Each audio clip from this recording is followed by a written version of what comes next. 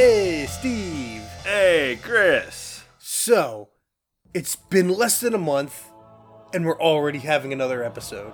That's incredible. It's amazing. It's amazing what you can do when you actually have a car.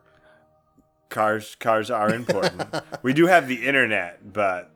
Yeah, it's not conducive to my current living situation. But, no. So, yeah, we're going back to our every other week schedule, hopefully, because now we're entering towards the holidays, so who knows how that'll screw everything up. But... very special holiday episodes. Yeah, totally. Where we talk about Overwatch Halloween skins or something like that. Yeah, I haven't touched Overwatch since, I think, last Halloween. Yeah. So, but now we're going to be talking about, instead, another shooter that's popular for its online play, Destiny 2. I was going to say Counter-Strike. No. We're not talking about Counter-Strike? I mean, if we wanted even fewer people to tune in. I was all set to talk about Counter-Strike. And now we're talking about Destiny. All right. I played a little bit. So I think I can talk about a little bit. Actually, in truth, you've probably played more than me, considering I started the clan and I'm the lowest level member. Well, no, my brother is, but he got it late. Right. So, still, yeah, we've of course been playing Destiny 2. This episode is going to be all Destiny 2. I guess maybe some except story for spoilers, but I'll need to work in a Witcher 3 reference at some point. No, you won't. Okay. Anyways, let's just keep going and I'll work it in. All right, let's serious talk though. Again, might be some spoilers, but there's not really much to really spoil with the story.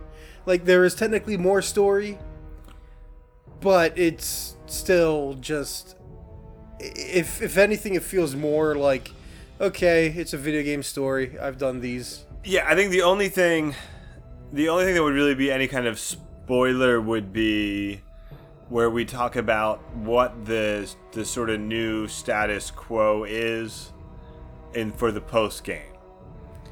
Because this is Destiny, so this is a game. The game starts when you finish the campaign, essentially. Yeah, that's how people usually word it. I'd say it's just a slightly different experience. It's not. I mean, that's not entirely true, but there's. So obviously the one thing everyone knows about Destiny 2, if you've been following it all, is that it opens with your Destiny 1 status quo being shattered. Yeah, towers destroyed, all your weapons are gone, and they kind of do that to make sure everyone has a clean slate, and also they kind of do that out of a sort of necessity because a lot of stuff in the background has changed, like the way your stats work, the way power works. Like, a lot of it doesn't become so obvious until the end game, but they're doing things like mechanically it feels very similar because all the shooting mechanics, the physics engine and everything, like, all of that feels just as smooth and good as before. The AI and in some cases actually gotten even smarter. Yeah, I would say so. There's some improvements there. In a lot of ways, a lot of people are going to be like, oh, it's just more Destiny, but the way the game's been designed, you really couldn't have just taken what was in Destiny 1 and brought it right over without a lot of really major reworking. And so, and also because, you have a bunch of people that never played Destiny before, so now they're coming in clean, and while in Destiny 1 they started giving those quick level up tokens, you don't really want to do that with Destiny 2. Like, oh, here's your brand new game. Level up quickly to catch up with everyone that had the last one. The one thing I am disappointed about is I had this really cool idea for how they should handle the reset in Destiny 2. And that would be to have the first mission you play as your imported character with all of your gear intact, and you die. And then you create a new Guardian. And what could make it work is that there would be selected items from the game that would then be like, so for example, like certain exotics, you would change the name of that exotic weapon so that such as Gjallarhorn or Hawkmoon. So say like the one that works really well is the last word. So what it would be is if it were an exotic that you had in the original game, when you collect it as your new character, it would be the last word of the Guardian, and there would be some kind of perk, whether it's visible or otherwise, to sort of make that extra little bonus that you found your previous Guardian's weapon. Sort of like how you get the big problem with this is it relies on basically having a version of every piece of gear that existed in the prior game. Well, no, they would, which means every permutation, which means. Well, no, it wouldn't be. They would, like, things like the rolls and all that other stuff would have to get thrown out the window. You couldn't have and you wouldn't have. Some people would miss out. Some people, their favorite exotic wouldn't have gotten into Destiny 2 or whatever, and so it wouldn't have been there. Woulda, coulda, shoulda. Let's play anyway. With That what was the my game really cool. is. That's my really cool idea. That was his idea. We'll just leave it at that. We won't put any labels, qualifiers on there. I think it would have been fun, and maybe, but. I mean, that's the thing. It's kind of even worse if you play as, like, oh, here's your old character that we just blew up. Now you make a new character. One of the things in the lore, if you paid any attention to the lore, there's Toland and Saint 14 and all these other characters that died heroically. And you get a little piece of their gear. You get the helm of Saint 14, which was my favorite. So, in other words, you want a chance to have your first Guardian be one of those legendary characters. Exactly. They become a legendary character. You start fresh. I thought that would have been a cool way to handle it. Anyway, if we're going to talk woulda, coulda, shoulda, then my preference would have been if they wrote the story as if it were actually an MMO rather than a single-player game. And what I mean by that is your character's like the Guardian. Like, you're the only one that figures out how to get the light back, and you're the only one that can suddenly revive. And not even the Vanguard can revive during the story, at least. And it's like, wait a minute, but then who are all these Guardians that are constantly reviving during the public event? It's okay. Just don't think too hard. Don't think too hard? No, I want to think, though. I want to think. It's you just have to shut out that point and accept that there are some. Just like when you played Halo co-op. There was two Master Chief. Yeah, there was never. There's not a second Mjolnir whatever guy. But that's the thing. The reason why Destiny has all of this open world stuff is because it's supposed to be selling you the conceit that there's all these other Guardians. Like, you're not supposed, like, it's two different things at conflict. It's this storyline where you're this great special Guardian, but then it's the actual gameplay, including things like the Nightfall and the Raid, where you're not special. You're just one of many that are going and doing these things. Even though technically you are the one that killed Oryx or the one that killed Crota, like, that's. Well, you're not gonna. I mean, the simple fact is, you're not going to sell an MMO shooter that's just an MMO shooter with a plot like an MMO shooter to as many people as you're going to sell. Here is the tightly scripted cinematic campaign of a Halo-like game that also happens to have an MMO on top. So I'm just going to cut in right now. Apologies for the dog barks. I can't really get rid of all of them. I already mentioned the dog. Yeah, but I'm going to edit that out. But don't edit that out. Why would you edit that out? I explained that there's a dog in the room. But I was planning on editing it out. That's why I have the tabs. Oh. Well, I know you have the tabs, but don't edit this out either. I'm not going to edit this part out because it's too much now. Oh, this is your fault. It's my fault. But yes, there's a dog in the room, and occasionally it yells. So occasionally, a leaf may fall from a tree a mile away, and the dog may bark at it. So, all right. But so no, let's talk campaign.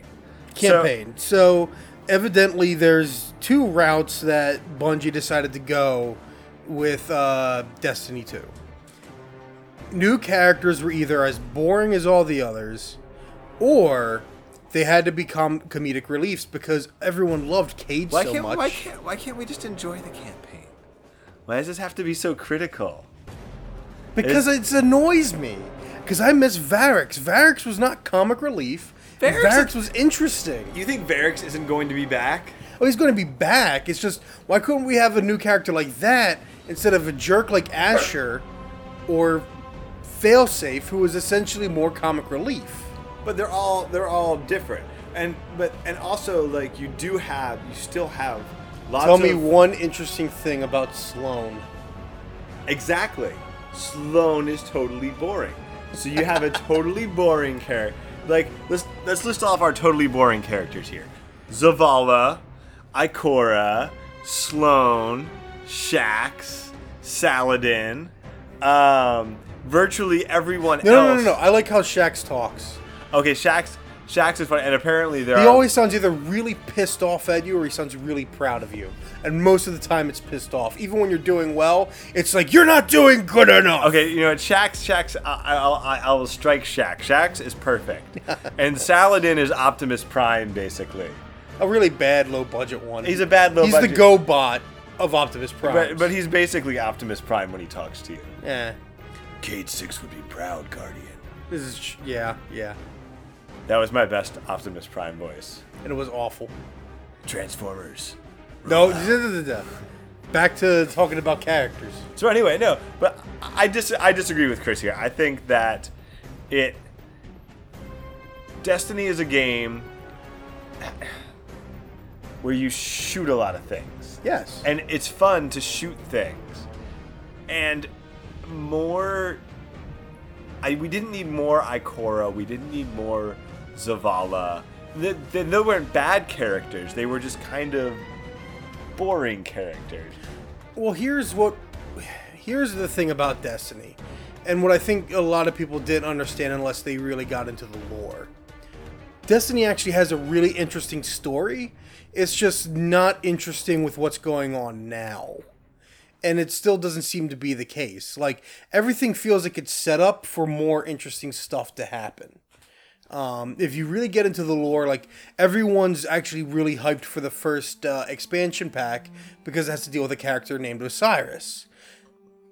If you just play the game and don't pay one whit to any of the lore or the, like, brief, constantly repeated dialogue lines dropped by people, you have no clue who Osiris really is. But if once you start getting into the lore, you start finding out all this interesting stuff about the city, that he used to work with the Speaker, that he actually kind of, I don't want to say rebelled from the Speaker, but he went and basically started his own thing. Right. And now there's a lot of theories about what he's going to do, and one of the missions drops real briefly what he's currently stuck doing right now in Destiny 2. But that's the thing, like, that would be the first really interesting thing to happen, except for maybe the end of King's Fall, where you defeat orcs, and what that means for events to come. Like, we're basically in a whole bunch of prologue. This is supposed to be, after all, 10 years of game that were originally planned out, and now are probably going to be closer to 12 to 15, given the development length of Destiny 2. Right. Well, yeah, so yeah, there's that element of it, but part of that element is just that we're getting... So the campaign in Destiny 2 is one standalone story, essentially, right? Yes, but it came out of nowhere. But within that, there are threads that point you to a whole bunch of other things that are going on. There's threads about, well, what's going on with the Fallen. Yes. What's going on, the Vex. The Vex have been, they're converting Nessus as one of the main areas in the game. They converted Nessus, essentially, which was where a Golden Age ship crashed with an AI on it that went rampant, essentially, and you get to have fun interacting with a rampant AI.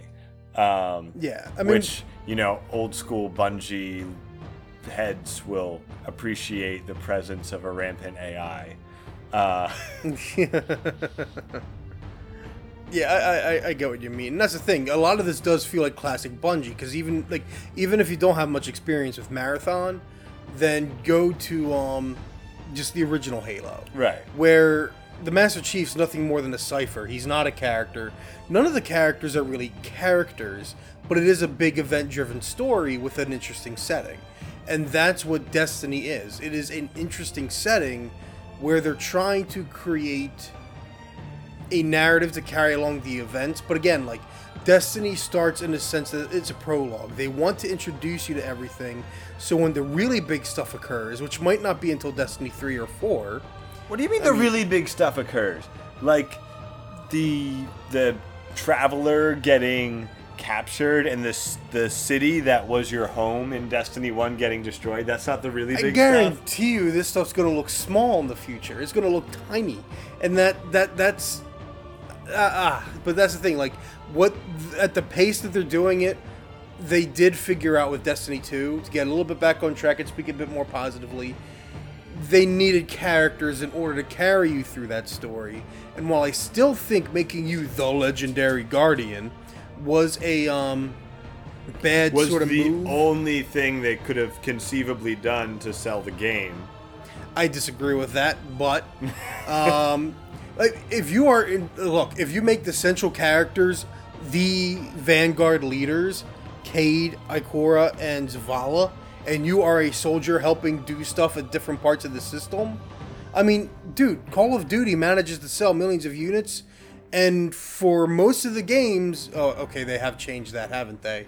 Yeah. They do now have the big one, even though, like, Modern Warfare, the one that sold them, started making Call of Duty the big deal.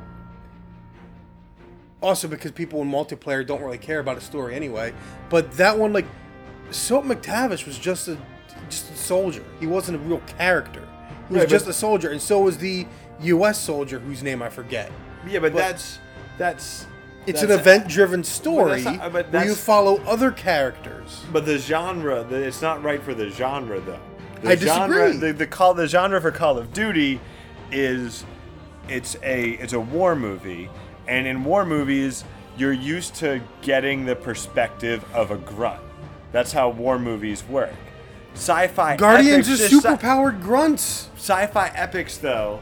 Name a great sci-fi epic that was told from the perspective of a movie, or I can think of a couple books. But like Robert Heinlein, Starship Troopers is from the perspective of a grunt. Think of a movie.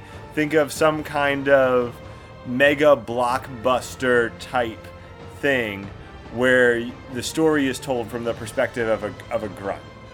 Off the top of my head, not anytime recently. I can't really. Well, I mean, technically, Men in Black. Yeah, but they're the grunts who end up saving the world. Yes, but they're just two agents. But again, until the sequels had to make it more than that. But the first one, they're just two agents.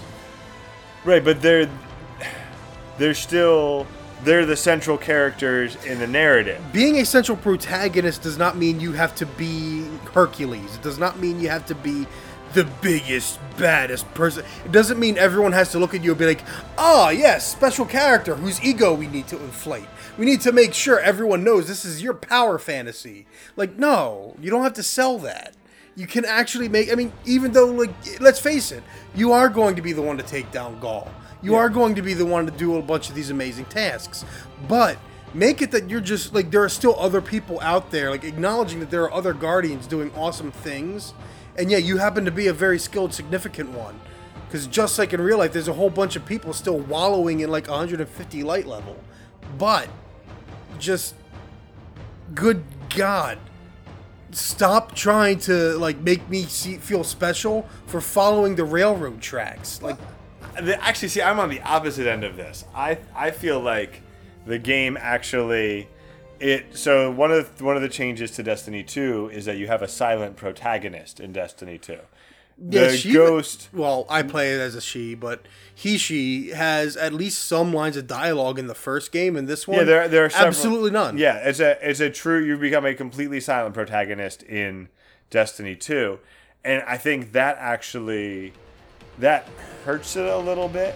Well, it's bizarre because like Ghost talks for you, and it's like no, this is awkward. The character should be speaking here. not ghosts. And again, because in the very first game, your character had speaking, like, You have lines. conversations with the stranger and with the speaker, like Yeah. your character has lines. Not a lot, but you still have lines. But now, yeah, it's like everything's all conveyed through the ghost. So, and it's like it's this weird. So it's like everybody else in the universe can talk, except for you, and you're the big hero. So just That was the cost from dropping so far from the city. You landed on the ground, you lost your voice box. apparently. And it was funny as I feel like they didn't even bother to like lampshade some of these things. No. For all of the humor that's injected throughout the game and all the different, like you were saying, you feel like the characterizations are with Feel safe and Asher. And Cade. yeah, they are overall like a little bit too humorous. I feel like, you know, that would have kind of been like a fourth wall break, but I feel like there could have been, there's some things that the game really should have poked fun at itself almost, been a little bit aware. If you're going to be self-aware and have a commercial where Cade 6, you know, talks about doing it for the puppies, Yeah. you could afford to... Or for the loot, which a lot of people have issue with. Maybe we'll talk about that with the end game portion. But I mean, there is some. I mean, I do have to say, like, the opening of the game is really strong. I mean, very reminiscent of Halo 2 in a lot of ways, but it's serious. It like lets you know that the scales, the scale has kind of increased. You know, like, oh man, things are getting serious, kind of a deal. But as you go through the story, it feels like, again, it opens so strong. You know, you are without your ghost, you're without all your powers, you are forced slow walking segments.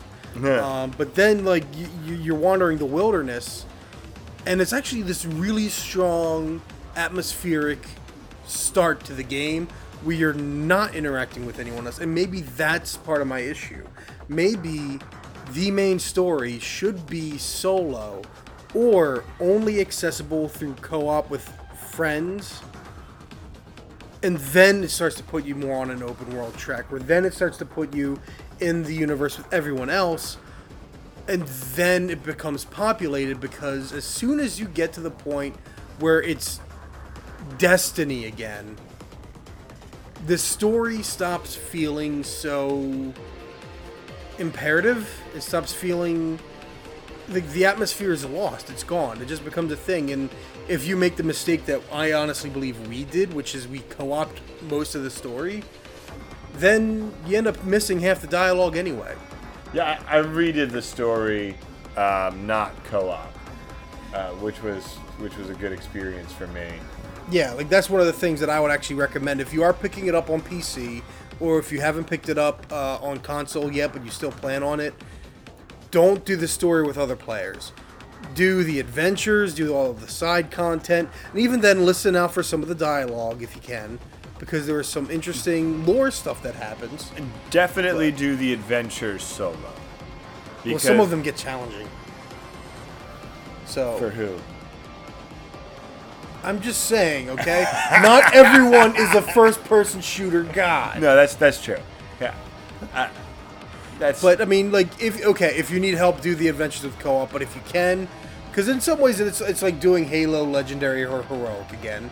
And for me, that's a lot of fun. Yeah. But for some people, it's like I just want to relax after work and play a game a little bit. At the very least, if you're playing Destiny 2 and you're playing campaign or adventures in co-op, have the courtesy to shut up during the dialogue. Yeah, it's really, if you care at all about the story and don't just care about the bubble wrap sensation of popping fallen heads off and Cabal heads. Yeah. I think fallen heads are my favorite. Vex body shots. Anyway, if it's not just about that, then yeah, make sure you're paying attention and listening and not talking over cutscenes. Yeah, and if you are the friend that's done the missions like 800 times, and so honestly, like, this is something I'm guilty of as well, so I'm not trying to like single anyone out in our group. Yeah, we had a group of 3, and we would all talk to. We'd all talk to each other, yeah. And it ends up being that you end up missing little things, you end up missing, why you might be doing something. So in that regard, even though Bungie's put more effort, it doesn't change much of Destiny 1's whole, wait a minute, why are we doing this again? What's my purpose on this planet? Like, what are we chasing down? Now, the one thing it does have that Destiny 2 did not have in a campaign, it has some really fantastic set pieces. Destiny 1 had a lot of enemy wells, essentially, right? Yeah. Where you go into a room and there's like a whole bunch of enemies. Destiny 2 has vehicle sections, and some of the mission layout is just better, and the design in general is stronger. You have things like the final mission, where I'm not going to spoil too much, but you're on a Cabal ship that is like in between Mercury and the sun. Yeah, that's a pretty good point. That's a really good mission. They do a lot more. There's just a lot more going on that makes them memorable. I played through twice. I think I played through the original Destiny campaign all the way through twice. And I remember a lot more about Destiny 2. It's just a lot more memorable and more interesting as a whole. And I will say, like, the final mission of Destiny 2, like, that's the thing I'll also say. Like, I still don't know why we went into the Black Garden in Destiny 1. It just happened. Like, okay, We had to blow up that heart thing. We had to kill the Vex thing, yeah. Before it killed the Traveler. So it's like, and that's the thing, even now I'm like, oh yeah, that was the final map, wasn't it? Like, you remember the raids more. And then, Destiny 2, though, like, even now, it's like, yeah, man, that final mission had a lot of good stuff to it. Like, that was a good, like, quote-unquote final mission. Technically, the final mission, until the expansion, is the raid. Right. Which, I don't know if we want to go into that already? The raid. Because that's actually, like, I honestly, like, my overall assessment of Destiny 2 is that it is a better game than Destiny 1. Yeah. Granted, because a lot of elite players have been complaining about a lot of things, and there is issue with the end game, but for more casual players that never maxed the light level ever in Destiny 1, Destiny 2 was an improvement. Yeah, and definitely, I would say, I think it's more strongly targeted to where we are, where I would describe us as casual core, at least with Destiny, where in Destiny 1 we completed all but one raid, and the one raid we didn't complete, we were at the boss when we had the group, and we just weren't high enough light level. We did several attempts, we had the mechanics, we were like 5 to 10 light too low to really have a handle on that encounter. Yeah. Well, that's the thing. King's Fall and Wrath of the Machine, when we did play them, were really good raids. They required enough teamwork and communication. If you went into them blind, you could figure them out, but it wasn't overly... Well, Wrath of the Machine wasn't overly complicated, I don't think. No. There's always that little detail you might miss, but for the most part, you could always get a handle on, okay, this is what we got to do. If you played like 3 or 4 hours in one area and figured it out. But like it was tough, but you could figure it out. You could do it. And when you did have it figured out, it required enough teamwork, but you never stopped shooting things. You were shooting things. That's why you're playing Destiny. That's what you want to do. Destiny 2's raid, when I first got into it, excited me. Because the Leviathan is huge. It's huge from the outside. And it's it's not a linear path. And the design is really cool. Yes. I had gotten, between Oryx and Crota, I had gotten really tired of the Hive in particular. And Wrath of Machine was cool, but this was something totally different. It was this huge, opulent, Romanesque sort of... it doesn't look like anything we've seen in Destiny before. No, it really doesn't. And it's actually not at all what you'd expect of the Cabal. No. So it is this really interesting area setting. There is one guy that made a good note, though, that nothing about the raid really has anything to do with what the Leviathan itself does, which is eat planets.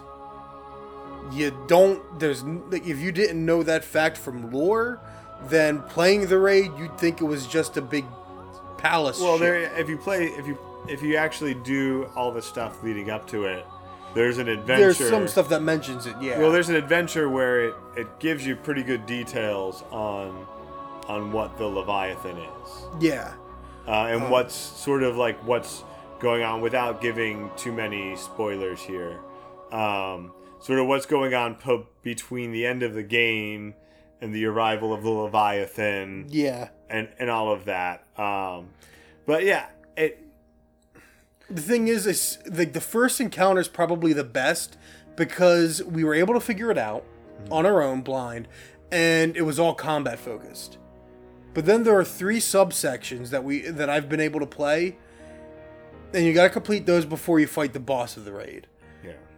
And one of those is largely combat focused, but it requires such precise. There's so much going on in that one room, and because people are used to having to puzzle this stuff out, it's very easy to convolute the plan when it's actually very simple, or it's very easy to just waste your time coming up with theories that have nothing to do, or like correct methods kind of a thing. Right. And it's also what it's an issue of too. There's a lot of precision. There's a much higher degree of precision, which isn't necessarily fun. Yeah. Like it's fun to figure out. Okay. Like taking one of the parts that took me a little longer on the Taken King raid, where you got a cleanse in the center, and then there's stations on each side that you need to get the buff. You remember? Yeah. I forget what That's honestly my favorite part of that raid. Right, but so which is funny because I must have done it 800 times and kept dying, and yet it's still really fun. Because it's a challenge. It's a genuine challenge. Right, and there are things that can happen that will sink your attempt, but there's a lot that can go wrong, and there's a lot of leeway where it still works and it's still fun, and you have room for one screw up. Yeah, basically you have room. Whereas this is like there's a lot of wipes. Everything wipes. If somebody dies and you don't revive them in time, wipe. Somebody shot the wrong thing. You have limited revives, so you may as well wipe in some instances. Yeah. So and the thing is, like, the one that I said that was mostly combat focused, okay, yeah, that's fine once you figure out what to do. But then there's what's called the Gauntlet, and then there's the Gardens, and both, like, the Gardens is the worst one because it essentially takes the worst part of Vault of Glass and embellishes it, like adds more to it to make it even more of a pain. So you have to be able to get 6 people together, and if any one of you is in some way like not very good, like if you're trying to take a player that's lower level and trying to lead them through, and this is what again some of the higher level people do, because a lot of higher level people like to at least shepherd shepherd, whatever.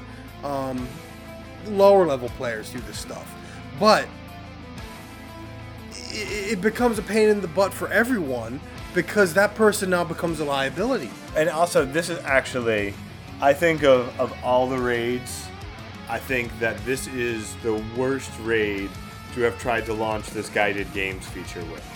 Yes, because my experience with it so far is that if anybody is slacking off, and some of the stuff is just basics. Like if you don't have your basics down, you're going. If you don't have 6 people who at least have their basics down, who are competent players with a high enough light level, you're not going to make it through. You can't have one guy who is slacking off, who dies a few times and gets revived. He's going to ruin the whole thing for everybody. That's the thing. Half the people I know playing Destiny is only good to play during weeknights, which means the other half of my friends are asleep or need to go to bed. And then that half that's good during the weekend during the daytime is like the other guys aren't available. And this is actually kind of contradicts my previous point, where I think that the end game of Destiny 2, accepting the raid, is really well designed for people in my sort of situation, what I was called before as casual core. That I have enough time every week to log on, run some Crucible, finish my Call to Arms, finish. These are all little weekly. Yeah, there's all these weekly things. There's a Crucible, a weekly Crucible challenge. Yeah, PvP basically. Yeah. It's a PvP challenge. There's. I assume that like the public events where a whole bunch of people just go. Right. And so there's kill basically stuff. So basically what it is, there's every week to get more powerful, to guarantee more powerful gear drops, you can do. There's a public event challenge, which is a single player versus enemy challenge. There's a PvP challenge. There is the Nightfall Strike, and there is the raid. Those are the 4 things you can do. So every week, without fail, I've gotten 2 out of 4. Most of the weeks, I've actually gotten 3 out of 4. But so I think everything, but the raid itself is not well designed for to better that. detail actually. Because you and I, especially for most of Destiny 1, we were basically playing with each other with like usually someone else dropping in, usually Nolan. But for the most part, it was us two regularly. Like Thursday night was Destiny night. And when a new expansion came out, it was great because there's plenty of content to roll through, plenty of rewards. But we always hit a point where we needed to start doing Nightfalls or we needed to start doing the raids. And we did not have enough time. So logging in weekly during every weekly refresh was essentially pointless for us unless we could find the time to do this more complicated stuff. And we couldn't always find the other players. And part of this is because we try and find other players and they were already ahead of us. They were already they'd already done the raid like 5 times and were raided out. Yeah. So we hit like brick walls and stuff like that. And in Destiny 2, you don't hit that brick wall. If you can't do the reason to do the raid is to do the raid. And part of me still wants to do it. And of course they do have raid exclusive gear. But if you want to hit that max light level, you never have to touch the raid. Or even the Nightfall. You log in every week. You do public events. You do the basic So stuff. even if you don't like PvP, all you need to do is public events. You'll go really slowly, but once a week, log in, play 2 or 3 hours, boom, there you go, you've made progress. And what I think this kind of flips to is I feel like the really hardcore players are complaining sort of about the opposite end of it, that this doesn't work as well for them. There's one thing I will concede on and agree with them, and that is that there is less customization in Destiny 2. Yes. And a lot of this is because they built the game for a more balanced player versus player experience. Which that's its own. I think it's a combination of it's a more balanced player versus player, and it's a less intimidating casual experience. I actually would also say, yeah, that makes sense. Because if you get a gun, you can change its sights, and you can change how big the magazine size is or reload speed. And that's it. Yeah, there's less the gun trees. In Destiny 1, you would have like 3 options for your sight, and you would have multiple options. You'd have like 5 options, 4 or 5 options to choose from. Okay, do I want the high caliber rounds? Yeah. Each gun in this seems to have like a sight and then one other adjustable option. Yeah. In Destiny 1, maybe. In Destiny 1, your perks were largely random, especially on your legendary weapons. You had a lot of random perks. And so you would get, for those of you familiar, you'd get a God Roll gun, which is something like, a shotgun that had perks that reduce the spread and increase the range. So you're getting one-hit kills with shotguns from across the room. That kind of thing, where that's all been removed. So if I get Invective, which was my favorite shotgun, and I know it's not that great in the meta for all you hardcore people listening, but whatever. I loved Invective. But so if I get an Invective in Destiny 2, which doesn't exist yet, curse them, Animals are attacking us, by the way, while we're talking. This came out of nowhere. Oh, cat, why are you going to be near me? I do not like cats up all on my grill. Like I was saying, if you get an invective in Destiny 2, it's just an invective. In Destiny 1, it could be an invective with some great perk out of nowhere that nobody else has rolled because they're all totally random. So that element of sort of needing to grind to get all sorts of different varieties of weapons in hopes of getting the one perfect. There's a cat right in front of me right now. Sorry. The one perfect roll on it. This is why I do not like animals. That's all been eliminated.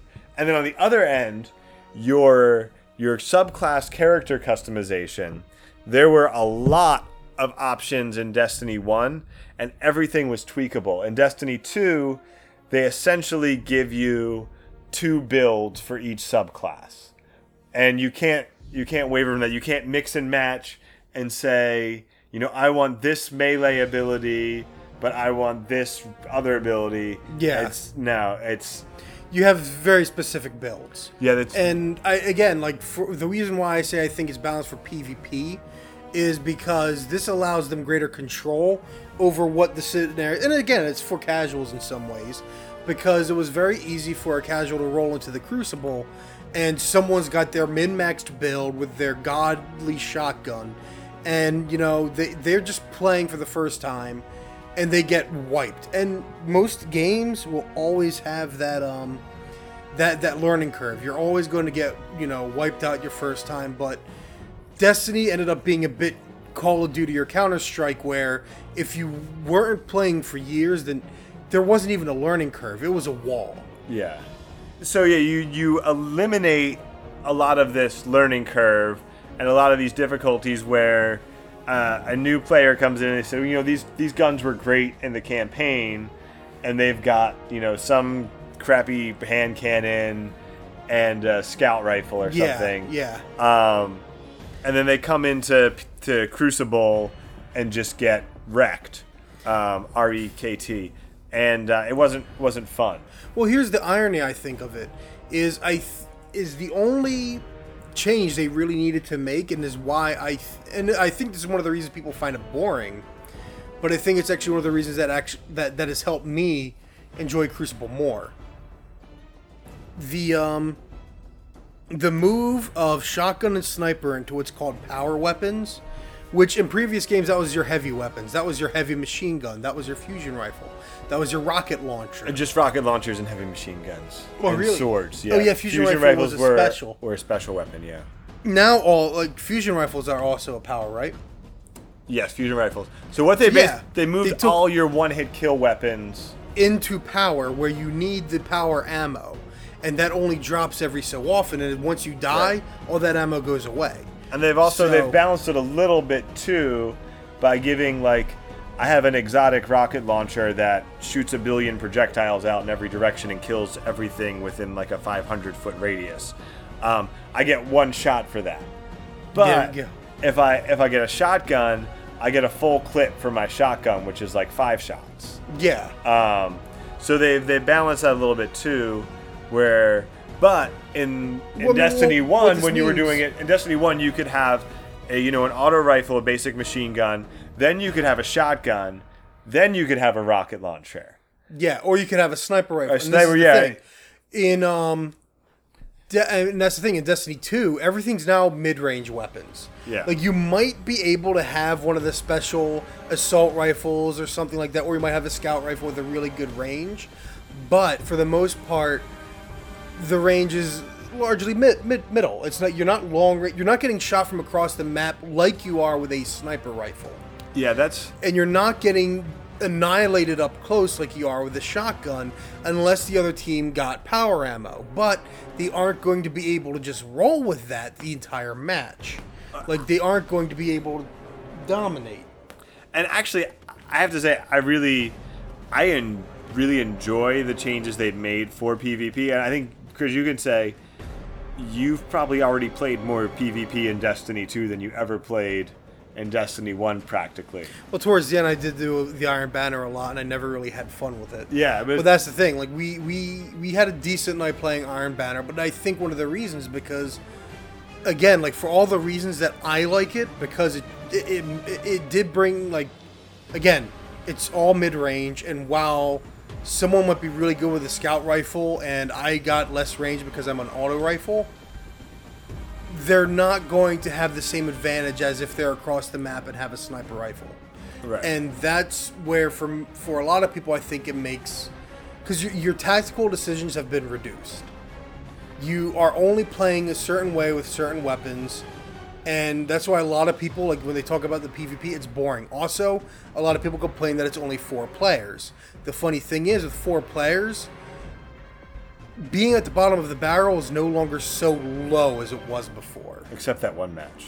Where I was at the bottom of the barrel. Yes, I did Yeah. awful. But no, the thing is, like, even when you saw the difference between the rest of us, it wasn't that much. We all kind of sucked as a team that match. Except for when I had 17 and... Okay, yes, shut up. Anyway. But that's kind of the we're thing. digressing here because I have to make fun of Chris for being bad at all these things. I was top of the game for one of the matches, though, when Steve was, like, towards the bottom. Yeah, but it was like, that was a game where the kills were like 17, 16, 15, 15 or something like that. It doesn't matter. Kill-death ratio is still better than everyone else's. No. But what it's really turned the Crucible into, it's like you said, it's a mid-range game, and it's 100% a team game. Where if you are separated from your team, you are going to die. Yeah, unless everyone is divided from the team, in which case it's kind of a luck.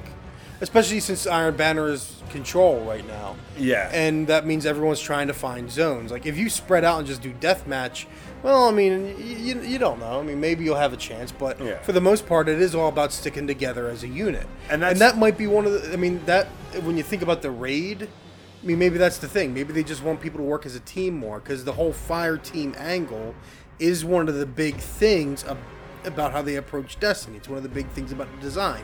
They don't want you to play alone. Yeah, but the raid is designed to make you never want to talk to your friends again if you're going in blind. Yeah. But I'll agree. And that, again, like Leviathan at this point, like, I mean, I want to complete it, but I don't. This is the first time I've ever really not wanted to do it. Like, I want to complete the raid just because I hate it. Yeah, if that makes sense. Like, it's a matter of pride. It's like I do it once, but I'll do it once, and then I'm going to sit here firstly praying that the first expansion has a much better raid, and then I'm going to sit here praying that they're working on bring over old Destiny content, because I'd just rather play King's Fall or Wrath of the Machine again. Oh, that's not going to happen. Honestly, I'd even take Vault of Glass, but Crota's boring. Yeah, we can live do without Crota. We can live without Crota. But I mean, the others, like I would. It's not gonna happen, but that would be kind of fun with the new round. But I largely, I think that the core changes are 90% positive. I think that there are a couple things that could be patched out or expansioned in that would be better. I'd like to see more. I was hoping to see some exotic weapons that, what was it? Universal Remote in Destiny 1. Did you ever get Universal Remote? I might have, and I'm not sure. What kind of weapon was it? It was a primary shotgun. Oh. Your head just exploded. No. I've heard about it, though. Yeah, so I never got it, but I heard about it. The way that they reshuffle the weapons, it would have been, that's something interesting they could have done is bring back a universal remote type weapon that bridges over and lets you carry. 'Cause I'm a shotgun person. It doesn't matter if the shotgun's useless in a game. I have a shotgun equipped. Any shooter, does not matter. I will roll into Counter-Strike and die a million times with my shotgun because I like shotguns. So I would just love to have things like that, like exotics that play with the status quo a little bit. They'll let you do something a little bit outside of the box. Where so far the exotics are kind of mostly lame. Like it's a really nice, like, it's an exotic rocket launcher. It's just like a really nice rocket launcher. Or, I'm not even sure. I have an exotic grenade launcher. It's not. I don't know. It's not good. Or I what's don't it? know what it is. Oh, there's an exotic pulse rifle. It shoots 5 bullets instead of 3. Like, No, that's actually where a lot of people, and that's another one of the big complaints a lot of endgame players have, is the variety of loot and what it does. And part of that is something that was happening since Destiny 1. I'm sorry. Like, a lot of people like keep talking about, when they first got Gallowhorn or Hawkmoon or, I don't know, whatever the big ones were in vanilla Destiny. And then as the expansions went on, people kind of stopped talking about the different exotics. Or at least not as much. Like, everyone was always looking for the next Gallowhorn or the next whatever the big ones were.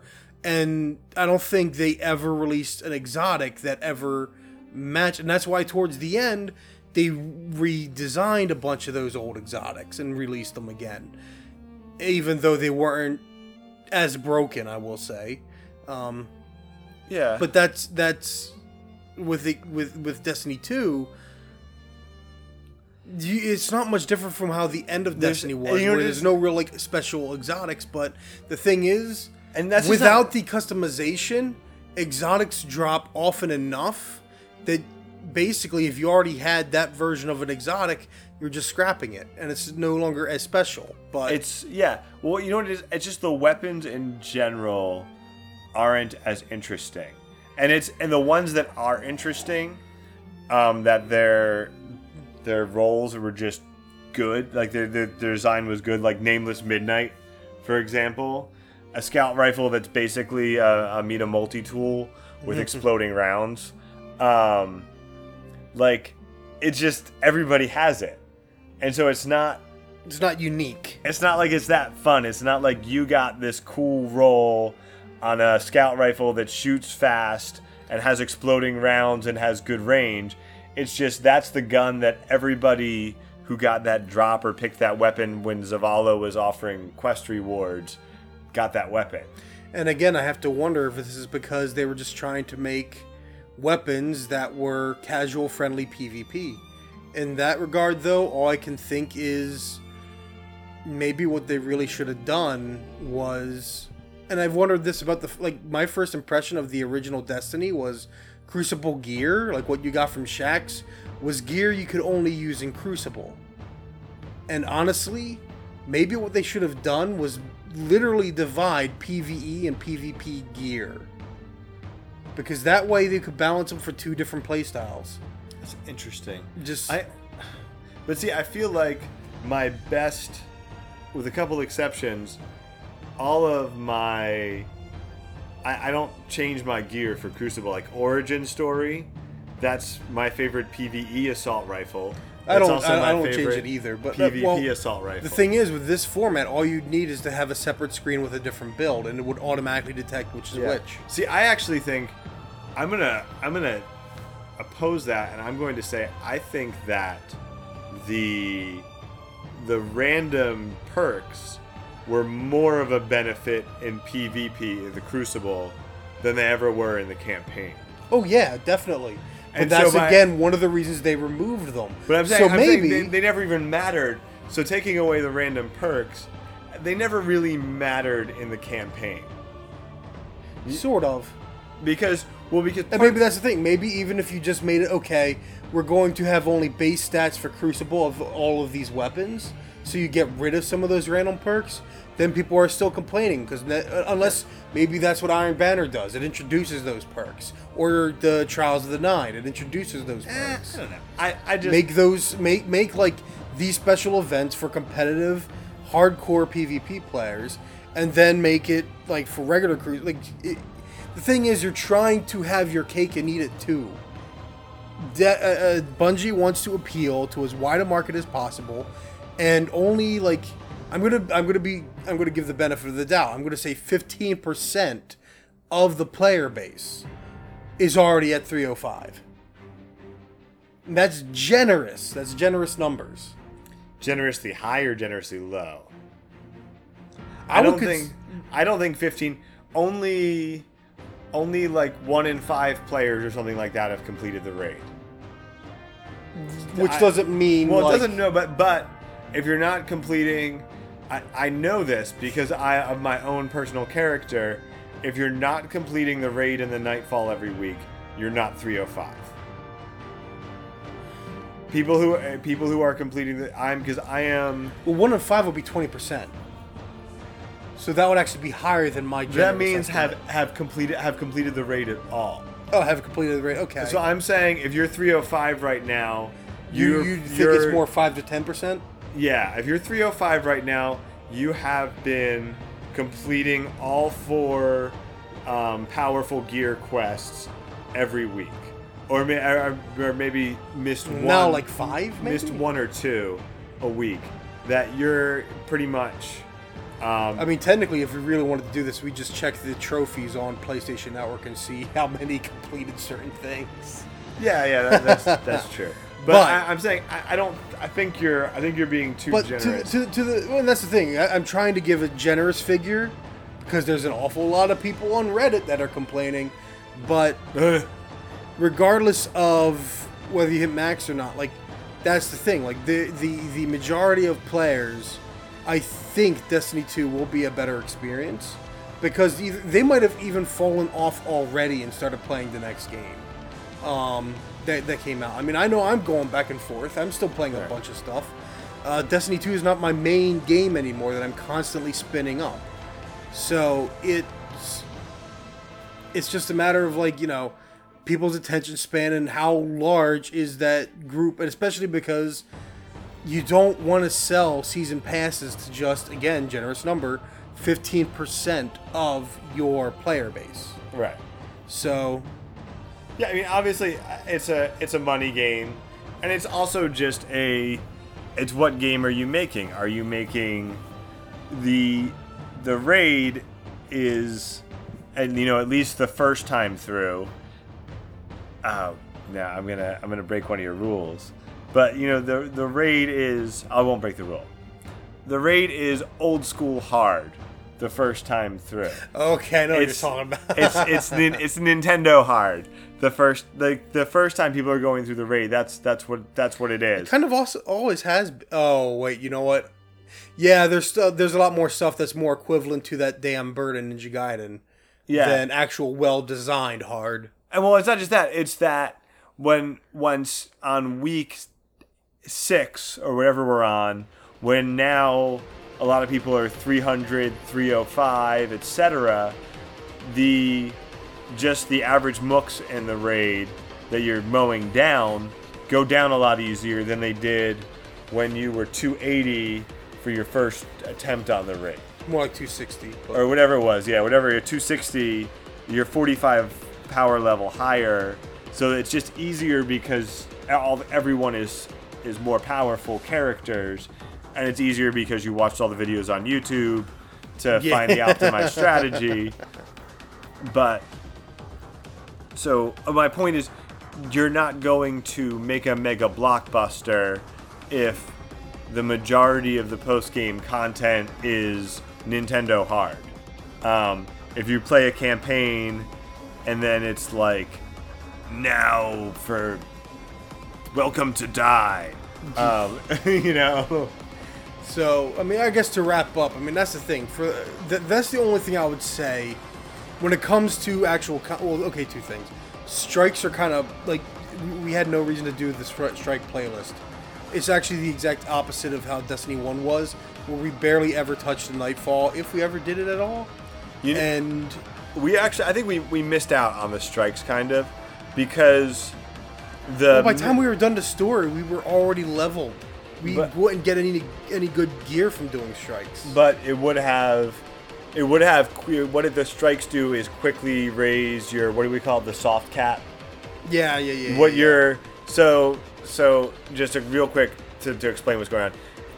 There are various factions and characters throughout the game who you collect tokens or resources for them, and they give you engrams, which then turn into weapons or armor. Tokens, basically, yeah. They give you things. And so, but that drops, that is capped separately, that's capped differently than how other things are, and it's an incremental process of raising the cap that those things drop at. essentially. I'm going to be honest. The soft cap is a nice idea, but it still sucks. Right, and so what it ended up doing, though, is if you were getting what are called powerful rewards, which drop at an interval higher than your actual power level, rather than being limited by sort of an arbitrary thing, you basically start getting rewards that are 10, 15 light levels higher than your soft cap. And so collecting soft cap rewards, which you would do by doing strikes and other things, becomes kind of useless. Yeah. Anyways, we got to wrap this up. I've got a lot to edit already, and Hey, dog, you gonna bark again? Shut up. Your wife's gonna be home too. So, yeah, I mean, overall assessment of Destiny 2 is that I do like it better. There's room to grow. Yeah. Make strikes more purposeful. If Give them their own weekly reward. Just do I don't know, 3 flash strikes. Something. Flash points, yeah. this is what I'll say. If a year from now, Destiny 2 is as much better than it was Destiny at 1 launch was than when it got Destiny taken was king. then this is gonna be knocked out of the park. Oh yeah. It's a great game. It's a lot of fun to play. The core shooting is tight and satisfying. I mean, let's just hope that the first expansion isn't as disappointing as the Dark Below. Yes. So, and with that, I mean, again, we're both still playing. We're both going to keep playing. I mean, really, what we're doing I'm literally going to play as soon as we hang up this call. Hang up this call. Yeah. So, basically, we're just spoiled kids bitching that the perfect burger wasn't as perfect as we want it to be. So lettuce was a little. Yeah, it was like 2 minutes old. So, anyways, Destiny was good. Destiny 2 is good. Don't listen to all the diehards that are saying it, because that's what gets me. Okay, the game has flaws. It is not objectively worse than Destiny 1 was, especially at launch. So Destiny 2 is good. You'll have fun, especially if you're not the kind of person to put like $3,000 in a week. Play with friends. Don't play the